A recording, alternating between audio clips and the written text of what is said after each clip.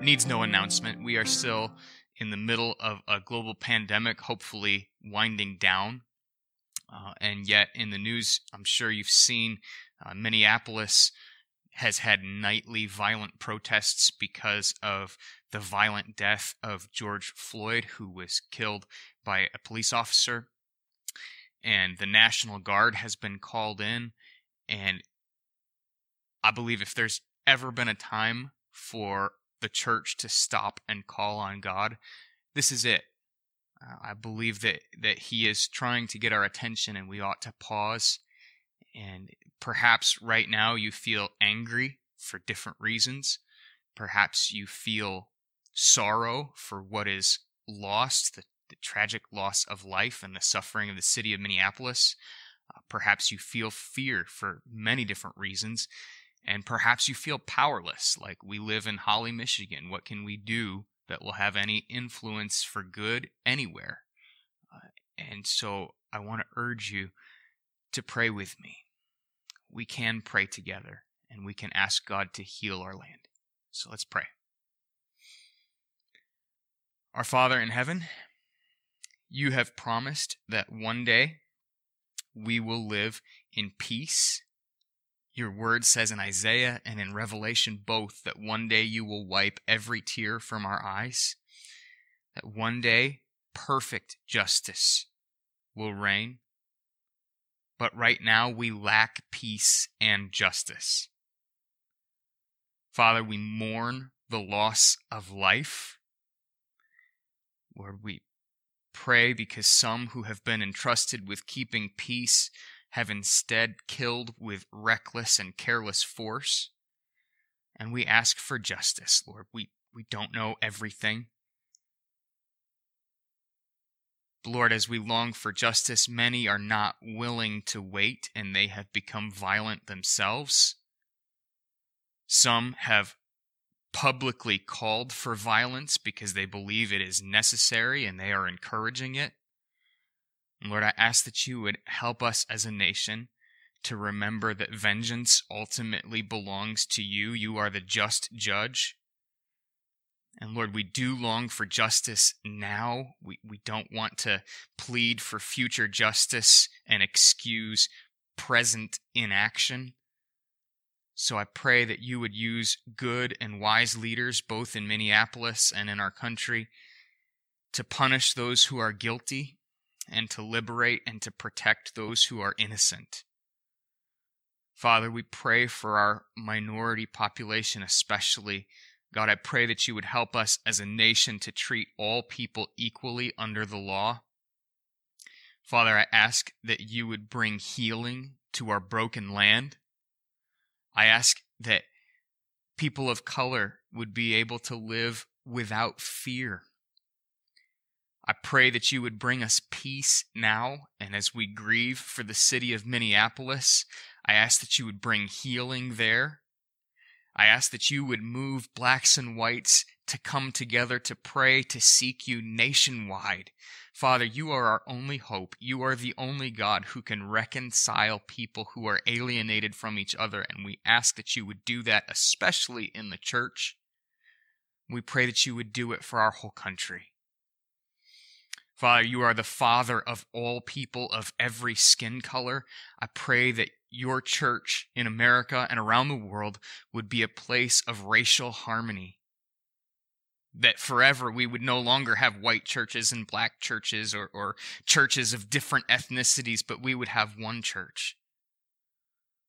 Lord, we do also want to pray for our police officers, those who are trying to serve the public in a just and a fair way, and yet this is so hard. I pray that you would protect them. I ask that you would help them, give them courage, give them great wisdom, and I pray that you would keep them from harm. Pray that you would help those who are serving in Minneapolis right now. And Father, I ask that as we are a nation battling sickness and battling division and battling so much hatred, I pray that you would help us to finally turn to you. I pray that you would let us be humbled before you. I pray that we would truly seek your face. I pray that we would truly turn from our wicked ways. And I ask that you would heal our land. And it's in Jesus' name that I ask it. Amen. As we turn to the word this morning, I want to begin with some questions. What hope does our broken nation have? What hope does Holly, Michigan have? In my prayer this morning, I spoke about the violence in Minneapolis. I spoke about race relations just a little bit. I believe that they have grown worse in the past 10 years, not better. I believe that it is generally true that minorities feel less safe and less comfortable today than they did 10 years ago. And while our law enforcement, I believe, on the whole, seeks to be very just, and we have many good officers, and we can thank God for them, these very public failures have made it very hard to keep peace. And the fact that they keep occurring all across the nation suggests that it's not really just a localized problem. This is the second time in 5 years that the National Guard has been deployed in America to keep peace in an American city. We are not facing a foreign foe. We have problems from within. And it seems that every time protests in one place die down, there's no permanent or lasting healing. It's just a Band-Aid on a festering sore that eventually causes a deeper problem. And I would love, as a Christian and as a pastor, to quickly say that the church offers a solution, but it doesn't seem quite that simple. Nationally, the church is still very segregated. It may be slightly better than it was 50 years ago, but now many white Christians are very quick to point out statistics that show that on the whole, police departments are very careful with their use of force, and in our rush to deny a problem, many of our brothers and sisters who are black and other ethnic minorities, they just feel isolated and alone in their grief. Like we don't care about their fear and we don't care about their sorrow. And that's true within the church. In 2016, I saw organizations that I love and pay attention to that love the gospel, that love the word of God, that love good, rich theology. I saw organizations that I love struggle to maintain racial diversity. Many minorities from within those organizations felt like white evangelicals did not understand them or care to understand them. In fact, many very publicly left evangelicalism, and dozens of articles in national newspapers like USA Today and Christian magazines like Christianity Today began asking the question if using the term evangelical was even worth it anymore. A word that used to celebrate our belief in the gospel, that Christ died for our sins and rose from the dead, and we love the gospel of preaching to all people of every color that if you repent of your sins, you find new life in Christ. That term evangelical defined many people with no regard for color. And yet in 2016 and moving on into 2020, many minorities began to question whether they really fit into the evangelical church within America. And I am a pastor in a small town in a mostly white church, not all white, but mostly white. And so I ask myself, and I would ask us as a church, what part do we play in this national problem? And church, I believe that we at First Baptist Church of Holly need to take this national moment seriously. Many of you are old enough to remember the riots of the 60s. Some of you were in high school then. Some of you were a little bit older. Many of you at different times and in different ways have expressed a sort of tiredness that this issue has not gotten better and not gone away, and many would in some ways wish that I would not talk about it. But I believe that it's a mistake to be silent. I would urge you to not let your heart grow hard, to not let your ears be deaf. Recognize both the anger and the tears of many in our nation, and perhaps for a time just weep. To be frank, I mentioned I don't want to quickly say the church offers the solution. I believe the church is in desperate need of revival. Our church and every church nationwide. Some churches that have faithfully held to good theology have done nothing to help their neighborhoods. And some churches, in an effort to be relevant to the culture, have forsaken biblical truth. And I believe that there is place for every church to repent of sin and to seek a new blessing of the Lord, a new outpouring of His Spirit. I believe that our church here in Holly, in our own way, can seek the Lord and pray for national revival. I believe that the church is the solution to our problems because it's in the church that we hear the good news of Jesus preached. It's in the church that we can have our own sins forgiven. It's in the church that sinners can be reconciled to God and reconciled to each other. But that only happens as we faithfully seek the Lord. And I believe one of the marks of genuine revival, I've read guys like Edwards, I love Edwards, and he lists some great evidence of a true working of the Holy Spirit. But one thing he never talked about, at least not to my knowledge, is I believe one of the marks of true, genuine revival is a diverse church. I believe that when our congregations are more diverse, they better help a watching world understand what God has done for sinners who are guilty. That He can reconcile people who used to hate each other. But it's only as the church seeks that kind of diversity that we maintain the witness that God can do this today among us and in us. And I believe that revival starts with each of us. It starts with me and it starts with you. We need to seek God with all our hearts. We need to give God not just part of our lives, but all of our lives. And I believe that God is calling us as a church to a moment of repentance and recommitment. Church, I know because I've talked to some of you, some of us are growing restless in lockdown when we should be growing fervent in prayer. This crisis, this moment is bigger than any one of us. And I believe that we must urgently seek the Lord. And I believe that it comes down to this. We as a people, and I'm speaking both for First Baptist Church of Holly, but also nationally and even globally, we as people need to know who we are before the Lord. Irrespective of skin color or gender or anything else, we need to understand who we are before God.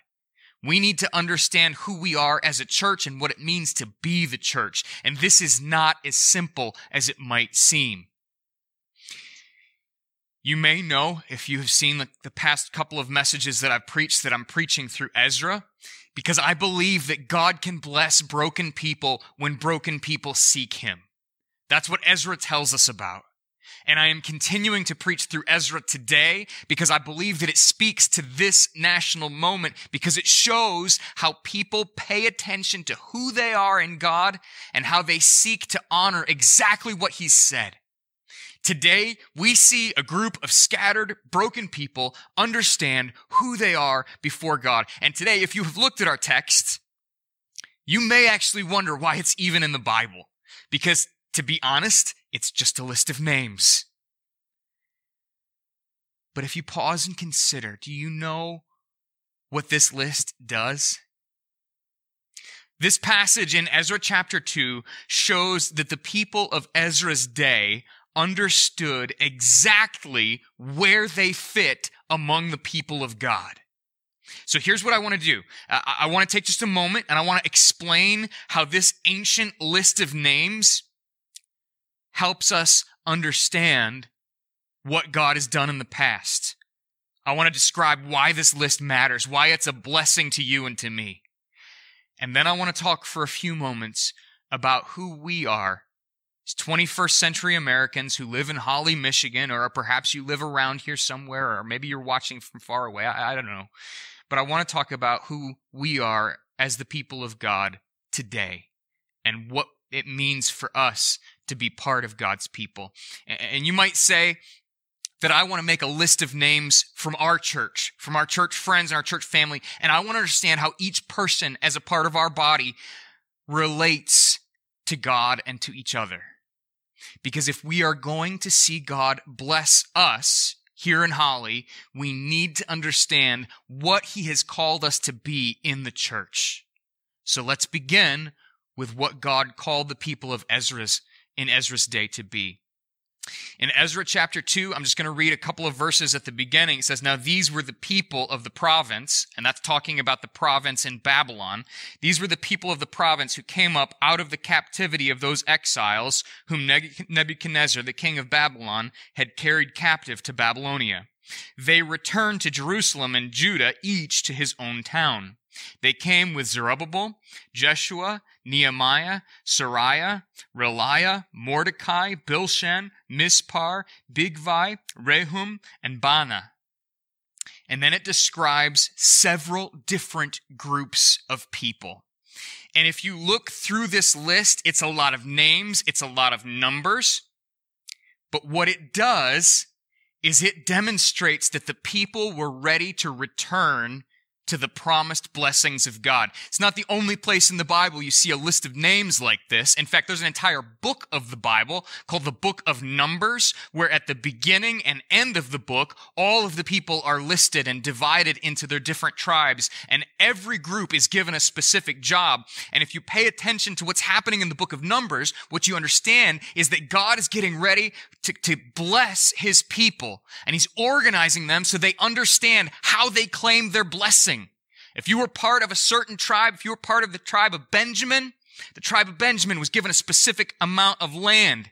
And so in order to claim your land where you would build your house and farm your crops, you had to demonstrate you were related to Benjamin. And if you were part of the tribe of Levi, you were entrusted with the things of the tabernacle. Now remember, God gives his people the tabernacle so that he can dwell with them, so that he lives with them. The tabernacle is where they offer sacrifices so that their sins can be forgiven. And it's the key to their living in fellowship with God and enjoying all the blessings. So knowing who you are as a part of the tribe of Levi, you would know your responsibilities as a Levite. You might have been responsible for helping carry the altar on a pole. You might have been responsible for helping tear down the tabernacle when the people of God would move from place to place. Or maybe you were part of helping set it up. Maybe you were part of the priests and you were responsible for purifying the tabernacle so that you could worship God. But all of it was designed to help the people of God know how they could claim the blessings of God. So when they read those lists of names, rather than being boring, they would have said, I get to claim this plot of land because this is my family. This is where I've come from. My God saved me. And they would say every year at Passover, I was a slave in Egypt, but God rescued me out of slavery and he gave me this blessing. And they knew how they fit among God's people because of those lists. And so when you turn to Ezra and you see a new group of people tracing their history to understand who they are claiming the same promises and the same blessing. They have the same hope that they will dwell with God, that he will give them peace, that he will bless their crops, that he will bless their families, that they will enjoy all of God's abundant and blessings because they know who they are and how they fit in among the people of God. Not only does this list show us that the people of God are again claiming the blessings of God, even just as someone, maybe you don't know much about the Bible, maybe you sometimes even wonder, is this book even history? Is this a fairy tale? Is this just made up? If you look at a list like this, these are precious names of many, many people who really truly lived. No one would make up names like this. This is evidence that God worked, and these are not cleverly invented stories, but that God worked in the lives of these families. And these men and women with their children were willing to march all the way from Babylon to Jerusalem because they believed that just as God had blessed their ancestors 1,000 years before, that he would be faithful to his promises and bless them. And so they were willing to take a dangerous journey to go all the way back. And these names stand as a testament through the ages, through millennia, literally, that God keeps his promises to his people. And when we hope in the promises of God, we can remember how he was faithful to them and know that our hope is real and genuine because people in the past found God to be faithful. Not only is this list evidence that God's people were going to claim God's promises, not only is this list a testament to the history of God genuinely actually working in real human history, but this list shows that God's people were grouped for service within the people of God. And you say, what do you mean by that? Well, I mentioned a little bit about a special tribe, the Levite tribe, and a little bit about from within the Levitical tribe that there were certain families that were selected to serve as priests. See, you could not just decide, you know what, I want to grow up and be a priest. If you were from the tribe of Benjamin, you couldn't do that.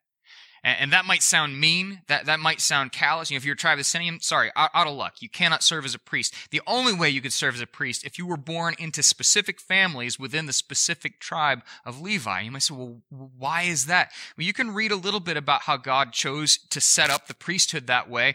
But most importantly, what you have to understand is that if you tried to approach God in his tabernacle and you were not a priest, that you would be destroyed by the holiness of God. And you say, what do you mean by destroyed? I mean that you would die. Because God very clearly said, you cannot approach his holiness unless you had been appointed as a priest and unless you had followed the exact instructions that God had given to the priest. In fact, multiple priests in the Old Testament died because they disregarded God's clear instructions.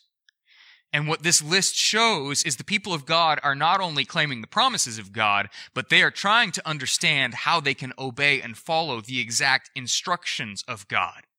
So you can see a couple of groups. I'm not going to read every name here, but you can see the men and the people of Israel. So that's the whole group that's wanting to return, and it describes many different families and gives you numbers from each family of how many people return from Babylon. But not only does it describe generally the men of the people of Israel, it also describes the priests, and it mentions 4 specific families. In some ways, this list, if you pay attention to the numbers here, is actually kind of tragic. You can read in the Old Testament how as the priests were given the responsibilities and duties, when David was preparing for his son Solomon to build the temple, he organized many of the people of Israel. He had 24 priestly families, and he gave them each different jobs and different functions. And when the people return under Ezra, rather than 24 families with many different responsibilities that could pull off just an awesome worship service, they had 4 priestly families. Many ways, this is an exciting work of God, but as we're going to see towards the end of this chapter, many of the people were in grief because it seemed small, and they became discouraged. So you see the men of the people of Israel, you see the priests returning in a small group, and then you see the Levites. This is especially tragic. The Levites used to be one of the largest tribes in Israel, and yet as the Levites return, there are very, very few. Compared to the other tribes and the other families, there are hardly any Levites who are ready to serve in temple worship. But you see, verse 40, the Levites are described. In verses 41 and 42, there are some singers who would have been involved in temple worship, and it mentions who they are. And if you're born into this family, this is your responsibility. Your dad's going to teach you how to sing, going to teach you how to play some instruments. And then there are the gatekeepers, those who are responsible for making sure that as people began to approach the place where God was worshipped, that they were ready. They would have said, hey, are you ceremonial clean? Have you touched anything dead? Are you really ready to come worship God? Because it's an awesome blessing, but it's also dangerous if you're not ready. So they had gatekeepers set up to guard the temple.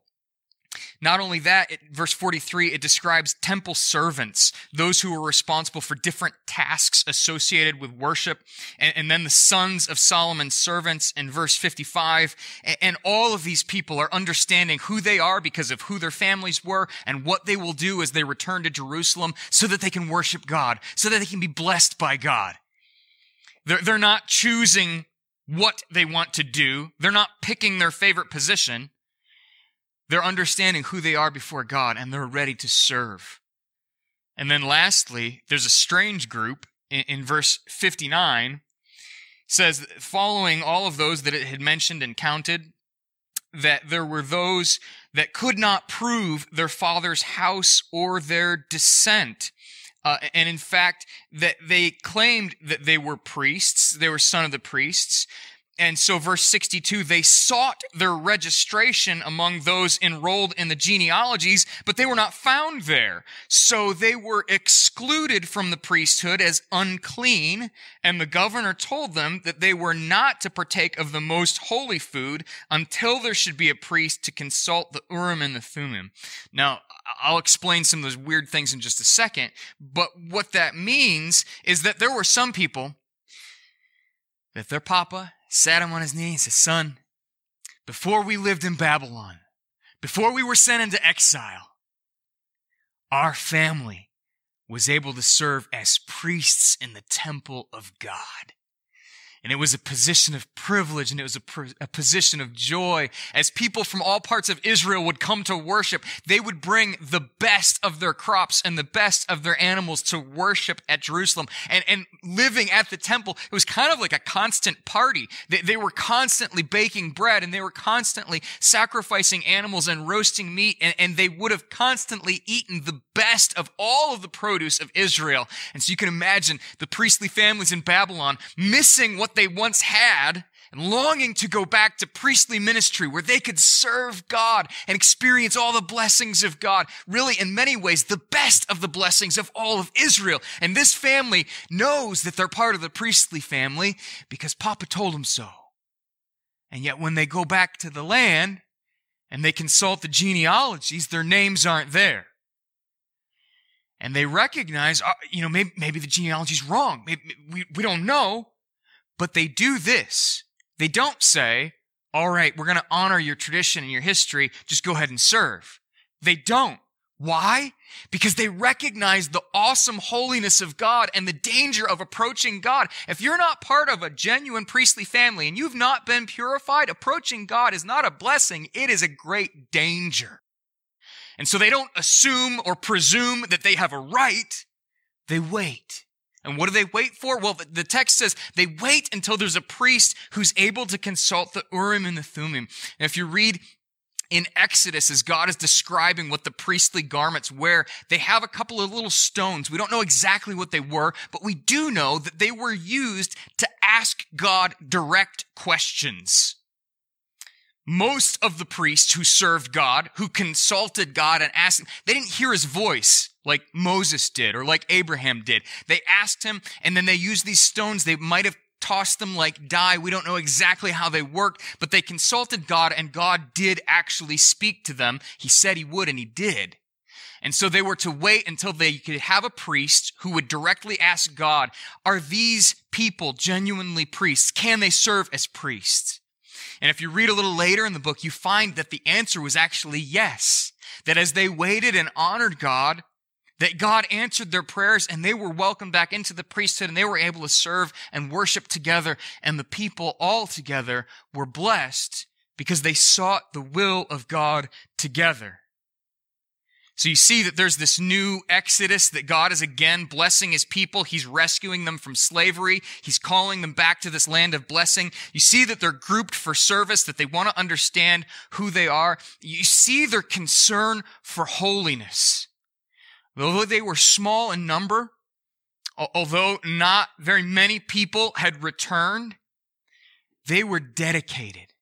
And you can see their dedication because you can see that they gave generously. The end of this chapter describes how they gather together And verse 68 says, some of the heads of families, when they came to the house of the Lord that is in Jerusalem, they made free will offerings for the house of God to erect it on its site. According to their ability, they gave to the treasury of the work 61,000 derricks of gold, 5,000 minas of silver, and 100 priests' garments. And now the priests, the Levites, some of the people, the singers, the gatekeepers, and the temple servants lived in their towns, and all the rest of Israel in their towns. You know what this means? Is that although if you were with us last week, you know that God moved in the heart of Cyrus to provide for everything that the temple needed, although that they had carried gold that was not theirs so that the temple could be rebuilt and so that they could worship God, although God was providing in amazing ways, part of their worship is they wanted to give more. They were excited, even though different things were discouraging, they were excited to see what God was doing. Now, church, we can look at many different things that are discouraging, but we can also recognize our good God is working in our lives and working in His church. And if you recognize what He's doing, I believe that you will have a heart to give everything, not just money. I'm talking about your very life. That you will want to devote yourself to the service of God. And I don't care if you're 6 or 60 or 8 or 80. It doesn't matter how old you are. You can give everything you have to God today. And I believe that as God worked in the lives of these people, you know, Ezra takes place a little over 2,500 years ago. It's a long time. Even though this is about 2,500 years ago, God has not changed. And as we seek Him humbly, I believe that we will see Him bless us. And you may think there's nothing to do with these people. We have nothing in common with them except that we do. In fact, as God called those people out of slavery in Babylon to freedom in Israel, God has called us from slavery under our sin and in our darkness and in our blindness, and He has called us to freedom in Christ. The New Testament describes Jesus as leading an exodus. He leads His people out of bondage and out of a curse into freedom and into a blessing. And in the church, there are some differences. In the church, it doesn't matter what your family name is. We come to Jesus by grace through faith. And the Apostle Peter puts it like this. He says, you were ransomed by the precious blood of Christ. Now, the people of Israel, they were ransomed by offering sacrifices. They slaughtered a lamb every year to remember how God had delivered them out of Egypt, how they were redeemed by the blood of a literal lamb in the Old Testament, but we are redeemed by the blood of Christ. The Bible teaches that because of our sin, we were separated from God, and the wages of sin is death. We were under a curse because of our sin, but Christ redeemed us from the curse by His own precious blood. And so just like Israel was delivered from under a curse through the blood of a lamb, we have been delivered from a curse by the blood of the Lamb, Jesus Christ. And we are led out by our Savior, Jesus. Peter says that we were ransomed by the precious blood of Christ. He says, you were guilty before God. You were in danger of His judgment, and Jesus shed His blood for your sins and rescued you. And Peter says it this way in 1 Peter 2:24. He says, Jesus Himself bore our sins in His body on the tree, that we might die to sin and live to righteousness. By His wounds you have been healed. He says, for you were straying like sheep, but have now returned to the shepherd and overseer of your souls. In other words, we were all scattered, and Christ gathered us together and delivered us. There is a new exodus led by Jesus Christ, and if you have believed in Him, you are part of it. Jesus didn't just die to save your soul. He certainly did that, but He did so much more. He died to make you part of God's people. And as the people of God, we ought to be distinct. We ought to be different. We ought to be dedicated to living for what Peter calls righteousness. As God's new people called together by the blood of Jesus Christ, we're no longer entertained by the same things. We are not dedicated to the same lifestyle as unbelievers. Our heart is broken Not only because of the sin and the pain of the world, but our heart is broken because not everyone knows the goodness of our Savior. We as a people ought to be dedicated to bringing people with us to our heavenly home. But not only has Jesus called us out and made us part of this new Exodus, Jesus has also grouped us for service. We all in the church have different gifts. All gifts are necessary. Perhaps you may sing or play an instrument. Maybe you love kids and you want to teach. Maybe you love cleaning and you want to help us sanitize our building. And if that's you, I need you to get a hold of me. Contact me this week. God bless you. Maybe you love the Word of God and maybe you're gifted and you're called to teach. Maybe you're called to preach. Maybe you are a quiet servant. And you'll be plowing the parking lot and you'll be driving a fork truck. Maybe you're the type of person who's going to meet the needs of our elderly saints, and you're going to do it quietly so that no one sees you or knows, and yet you're an incredible blessing for the entire congregation because you use your gifts to humbly serve. Maybe you know who you are and how you fit into the people of God. Maybe God has made you very generous and you love to give financially and you do it quietly with zero recognition. Whatever your gift is, church, I believe that we need to serve together in greater unity, with greater respect for the gifts that God has given us. There was a time when we encouraged more spiritual gift testing, and I think there were some downsides to that. But now many people feel like we pay professionals to run the church, and we just attend the service. And that has never been God's intention.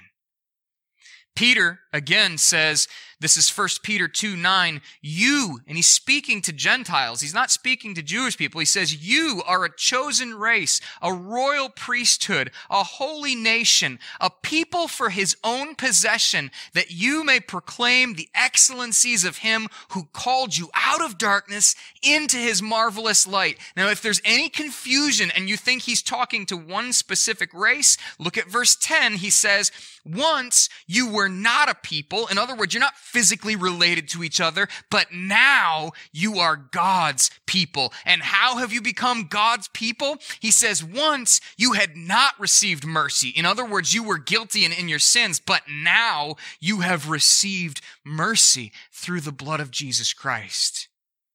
Paul says in Ephesians 4:11, that Christ gave the apostles, the prophets, the evangelists, the shepherds and teachers to equip the saints for the work of the ministry. Stop right there. He didn't say he gave them all of these professional workers to do the work of the ministry.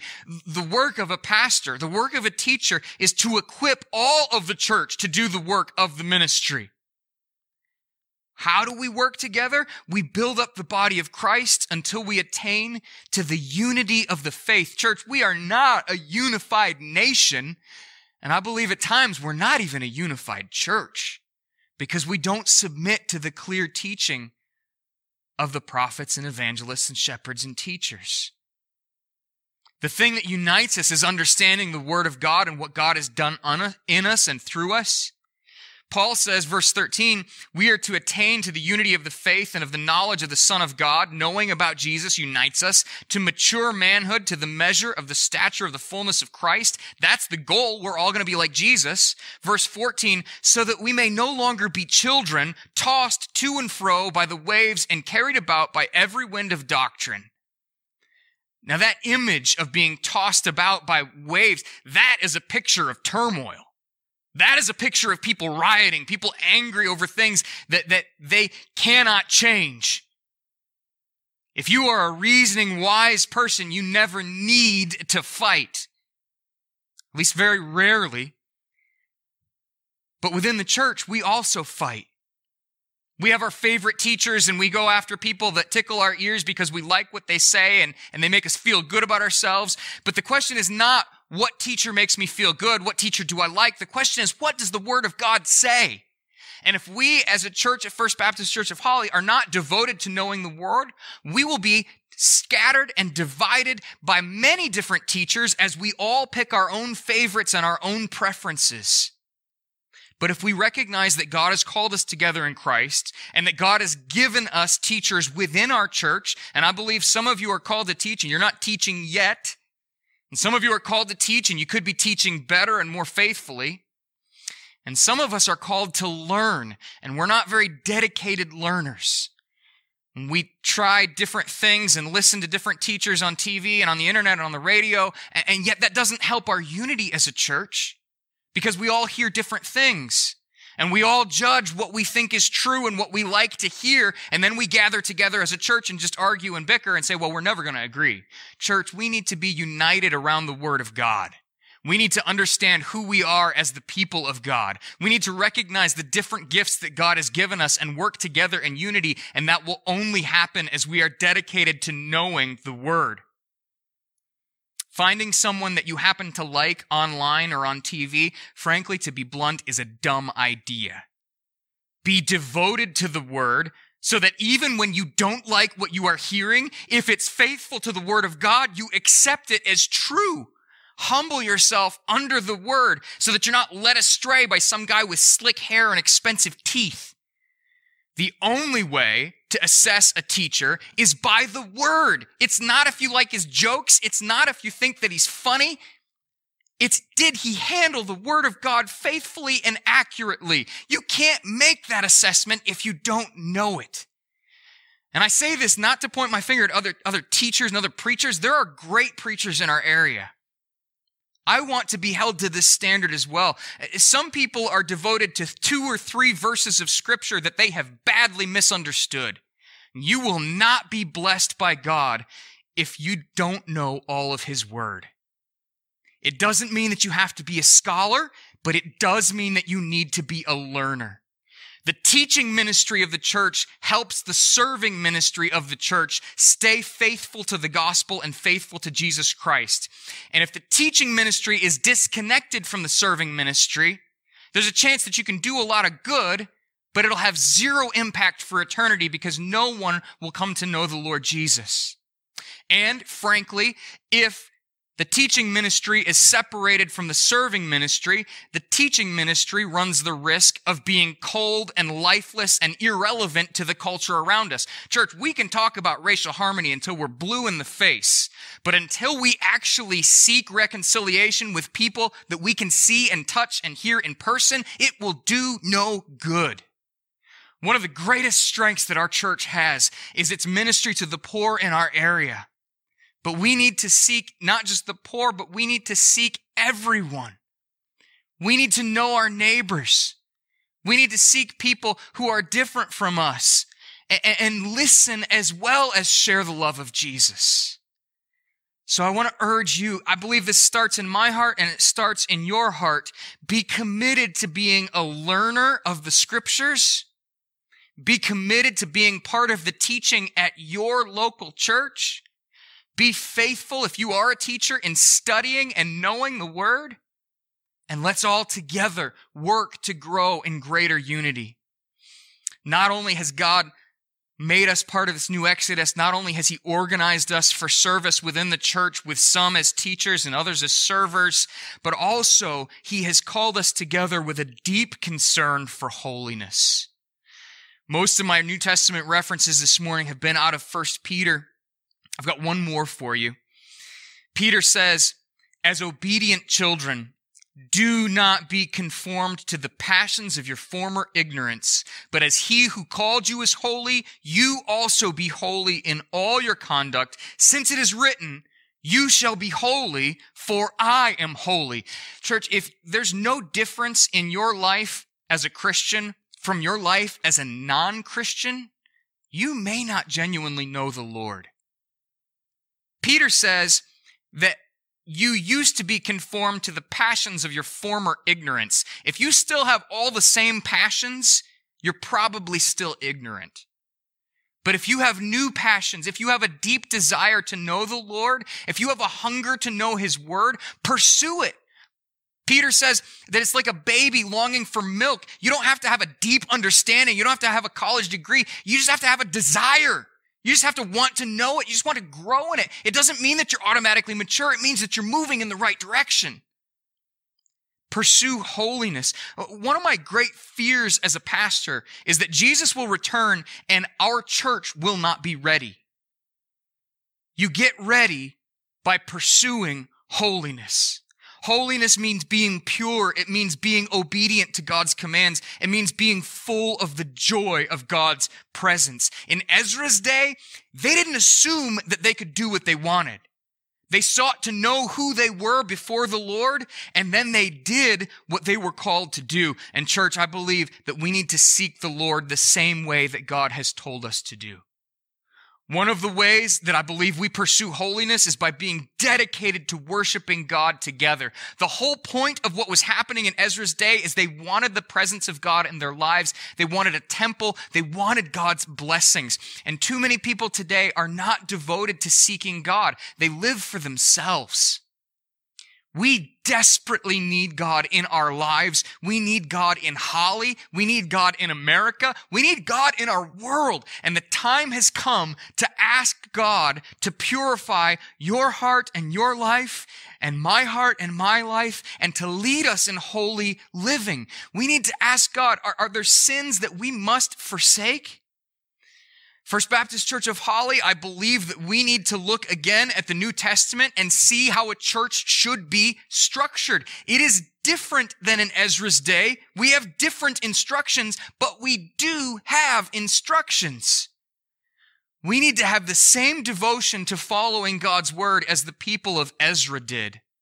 And I want to ask, will you as a church member be willing to look again at God's word to learn about the church? Will you commit to doing church God's way? Some have suggested that there are passages of the New Testament that are irrelevant for the church, that culture has changed and we no longer need them. And I believe that if we forsake the clear teaching of God's word, we will not enjoy the blessings of God's promises. Will you commit to following the word of God as it's written? Will you trust that God has not changed and his word has not changed? And so that rather than updating the word to conform to us, we should instead conform to it? Church, this is not just about our local church. This is also about the national church. And as we look at the Bible to find out what our church should look like, we need to pray for more diversity in the American church. We should not have black churches and white churches.